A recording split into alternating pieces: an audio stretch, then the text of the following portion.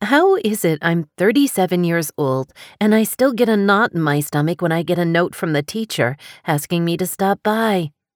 Laurel Richards held out her cell phone, or in this case, a text. Paris grinned. We never outgrow our fear of authority. We should, but we don't. Which teacher? Jagger's homeroom teacher. I don't get it. Neither of the girls is a troublemaker, and it's only 3 weeks until school's out. She tried to ignore the unsettled feeling in her stomach. As far as she knew, her 12-year-old was happy, had plenty of friends, and was doing great in school. She was wrapping up 7th grade, had mostly A's and B's, and, perhaps until today, had never been in trouble at school. "Do you think it's really bad?" she asked.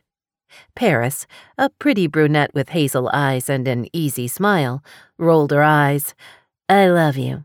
But if I had psychic powers, I would use them to win the lottery. Jagger's a sweetie. Maybe the teacher wants to give her an award. Don't assume the worst." Laurel pressed a hand to her belly, wishing the yucky feeling would go away. "You're right." She quickly texted, confirming she would be at the school at 2:20.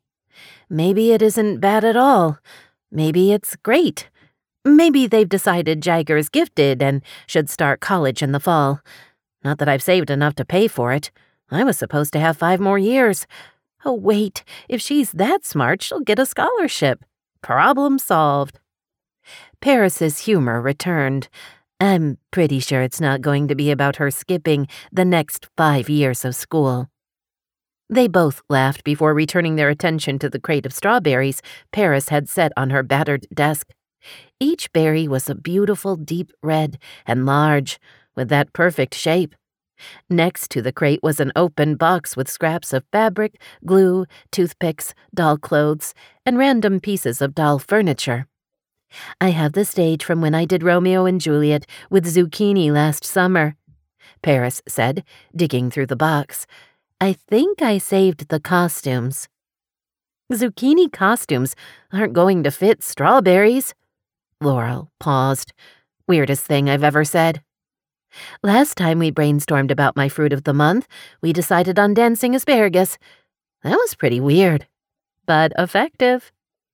The Los Lobos farm stand, a fruit and vegetable stand by the highway in Los Lobos, had been in Paris's family for 3 generations and was popular with both locals and tourists. Laurel was helping her friend expand her presence on social media. Part of that was a featured fruit, or vegetable, of the month. Sometimes the item chosen was simply photographed, but other times Paris went all out with props, costumes, and staging. The first strawberries of the season seemed event-worthy. "So we're agreed," Paris said, motioning to the crate. "A strawberry concert." Laurel nodded as she opened her backpack. She pulled out a sheet of paper printed with 6 tiny stand microphones. They would cut those out and glue them onto toothpicks. The stage Paris already had would be the backdrop.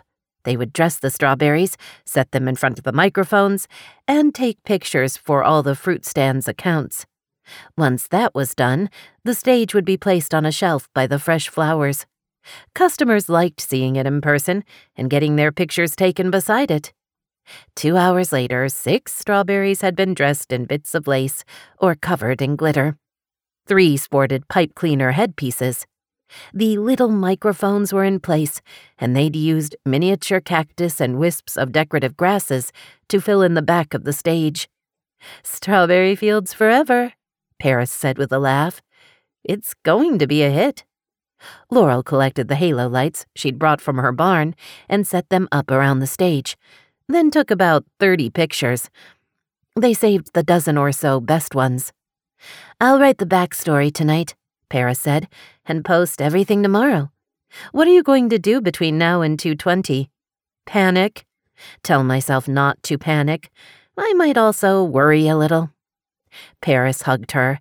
"Jagger isn't in trouble. It's not in her nature. Have a little faith." "I have a text from her teacher. Panic is required. It's in the parent handbook." "Then you need an updated version." Paris walked her to her minivan. Let me know what happens.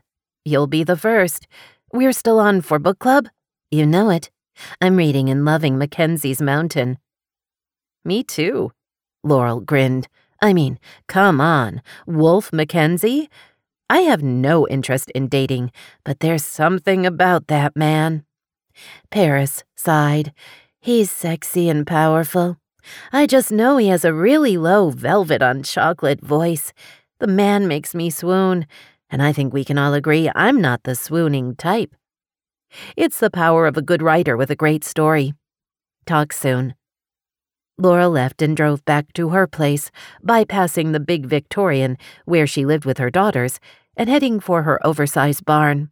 The massive structure was solid enough with a good roof. It needed paint and possibly new windows, but her priorities this past year had been getting more shelving and upgrading her shipping area, while also refurbishing the mother-in-law apartment in her house so she could rent it out and get some income from the unused space. Windows and paint were on next year's list. She spent the time until she had to leave for the middle school, taking pictures of items she was ready to list on eBay, including several pieces of carnival glass she'd bought at an estate sale in Riverside. 3 photo boxes sat on a counter on the west side of her barn. 2 were large enough to hold a decent-sized lamp or piece of artwork. One had a white background, the other black. Her 3rd photo box was smaller, for things like jewelry or glassy baby votive candle holders with the advantage of different colored backdrops. She focused on getting the right shots, using a ruler to show the size. The largest carnival glass platter had a small chip on the bottom, and she shot it from a foot away, as well as close up. When she posted the pictures, she would add an arrow so no one missed the chip. Her customers should be delighted by what they bought, not disappointed. She left in plenty of time for her appointment and, after signing in at the front desk, walked into Mrs. Christie's empty homeroom class at exactly 2:19. The 40-something teacher with prematurely gray hair smiled as soon as she saw Laurel. "You look panicked." "I'm having some breathing issues," Laurel admitted lightly, shaking the other woman's hand before sitting in the chair next to her desk. "I don't usually get asked in for either of my girls." "That's right. Jagger has a younger sister. Ariana. She's 10. She'll be in middle school next fall. We look forward to having her." Mrs. Christie rested her hands on the desk. "I want to start by saying that Jagger's doing well in all her classes. I spoke to her other teachers myself, and they think she's an excellent student. She's friendly, cooperative, bright, and well-liked." The other woman smiled. "She seems to be a natural leader and has no trouble expressing her opinion." Laurel told herself to relax, that so far nothing bad was being shared, only she was pretty sure there was a giant but in her future. "There have been a few odd comments," Mrs. Christie said slowly. "Odd comments? About what?" "It's more a who." She paused. "About men, actually." "Men? What does that mean?" Last week in her European history class, the teacher showed how the Cold War was linked to World War II and other events of the past 100 years.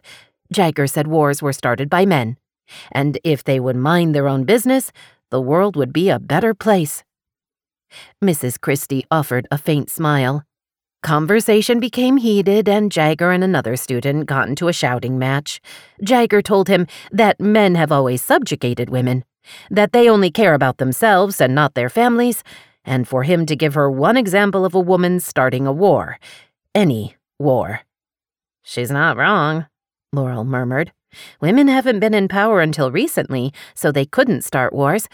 But I'm guessing that isn't your point?" "No." In her social studies class, they were discussing different forms of courtship, how some customs are similar to what we're familiar with, and some are not.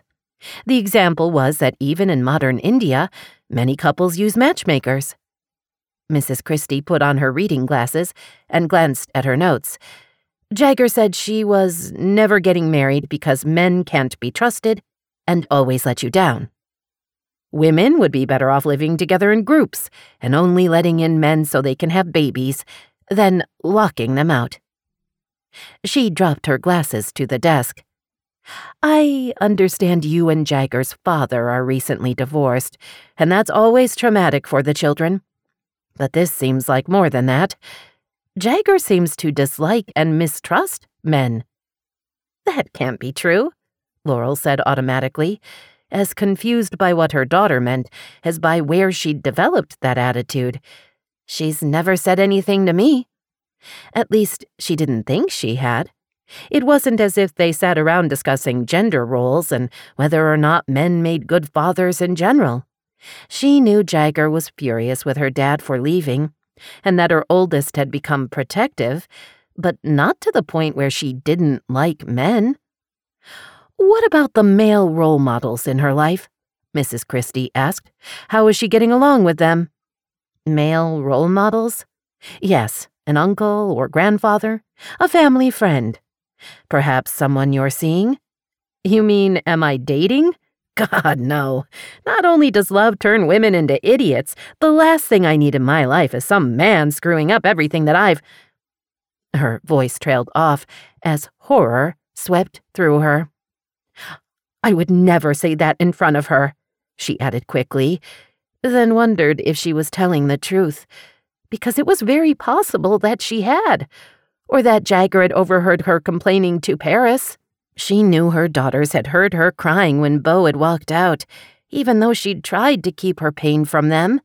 As for men in their lives, well, there was... She searched her mind. There were no male relatives. Her dad was living the dream in Alaska and barely kept in touch with her or her daughters. Her mother, who'd moved to Ohio for her second husband and to Vermont for her third, rarely visited, and when she did, left husband number 4 behind. Laurel was an only child, and both her parents had been onlys, so no cousins or uncles. All the people in my life are women, she said slowly, desperately searching for one lone male exception. My employees are women. My best friend is a woman. In fact, all my friends are women. She looked at Mrs. Christie. There's Bandit, but he doesn't really count. A relative? My friend's dog. The teacher's expression of understanding shifted to disapproval. No, a dog doesn't count. She likes her 2 male teachers, Laurel said, trying not to sound frantic. Mrs. Christie relaxed. Yes, she does, and she usually gets along well with the boys in her class. I checked with her teachers, and she's been fine in all her co-ed group projects. The teacher offered a faint smile. I wanted to let you know what has been happening. At this point, I don't think Jagger requires immediate intervention, but there does seem to be a trend, and I thought you should be aware. Perhaps if she were around a few men in her life, husbands of your friends, a pastor, a neighbor, fathers of her friends, just seeing them doing ordinary things like cooking on a barbecue might go a long way to helping her see that we all have value in our society. Laurel nodded, thinking none of her friends were married, and at the non-denominational church they sporadically attended, the pastor was, wait for it, a woman. There simply weren't any men to hang around. You're right, Laurel said firmly. It's a matter of expanding her social circle, in a safe way, of course. She offered a smile that felt a little fake, mostly because she was upset, embarrassed, concerned, and trying to tell herself she hadn't screwed up her daughter. Now that you've made me aware of the problem, we can work on it together. Excellent. Mrs. Christie offered a more sincere smile. Jagger is a wonderful girl. Such a pleasure to have in class. That's what every mom wants to hear. She said her goodbyes, signed out at the front desk, then walked to her bright red Pacifica minivan. Once inside, she leaned her head back, closed her eyes, and let the shame and horror wash over her. This was her fault.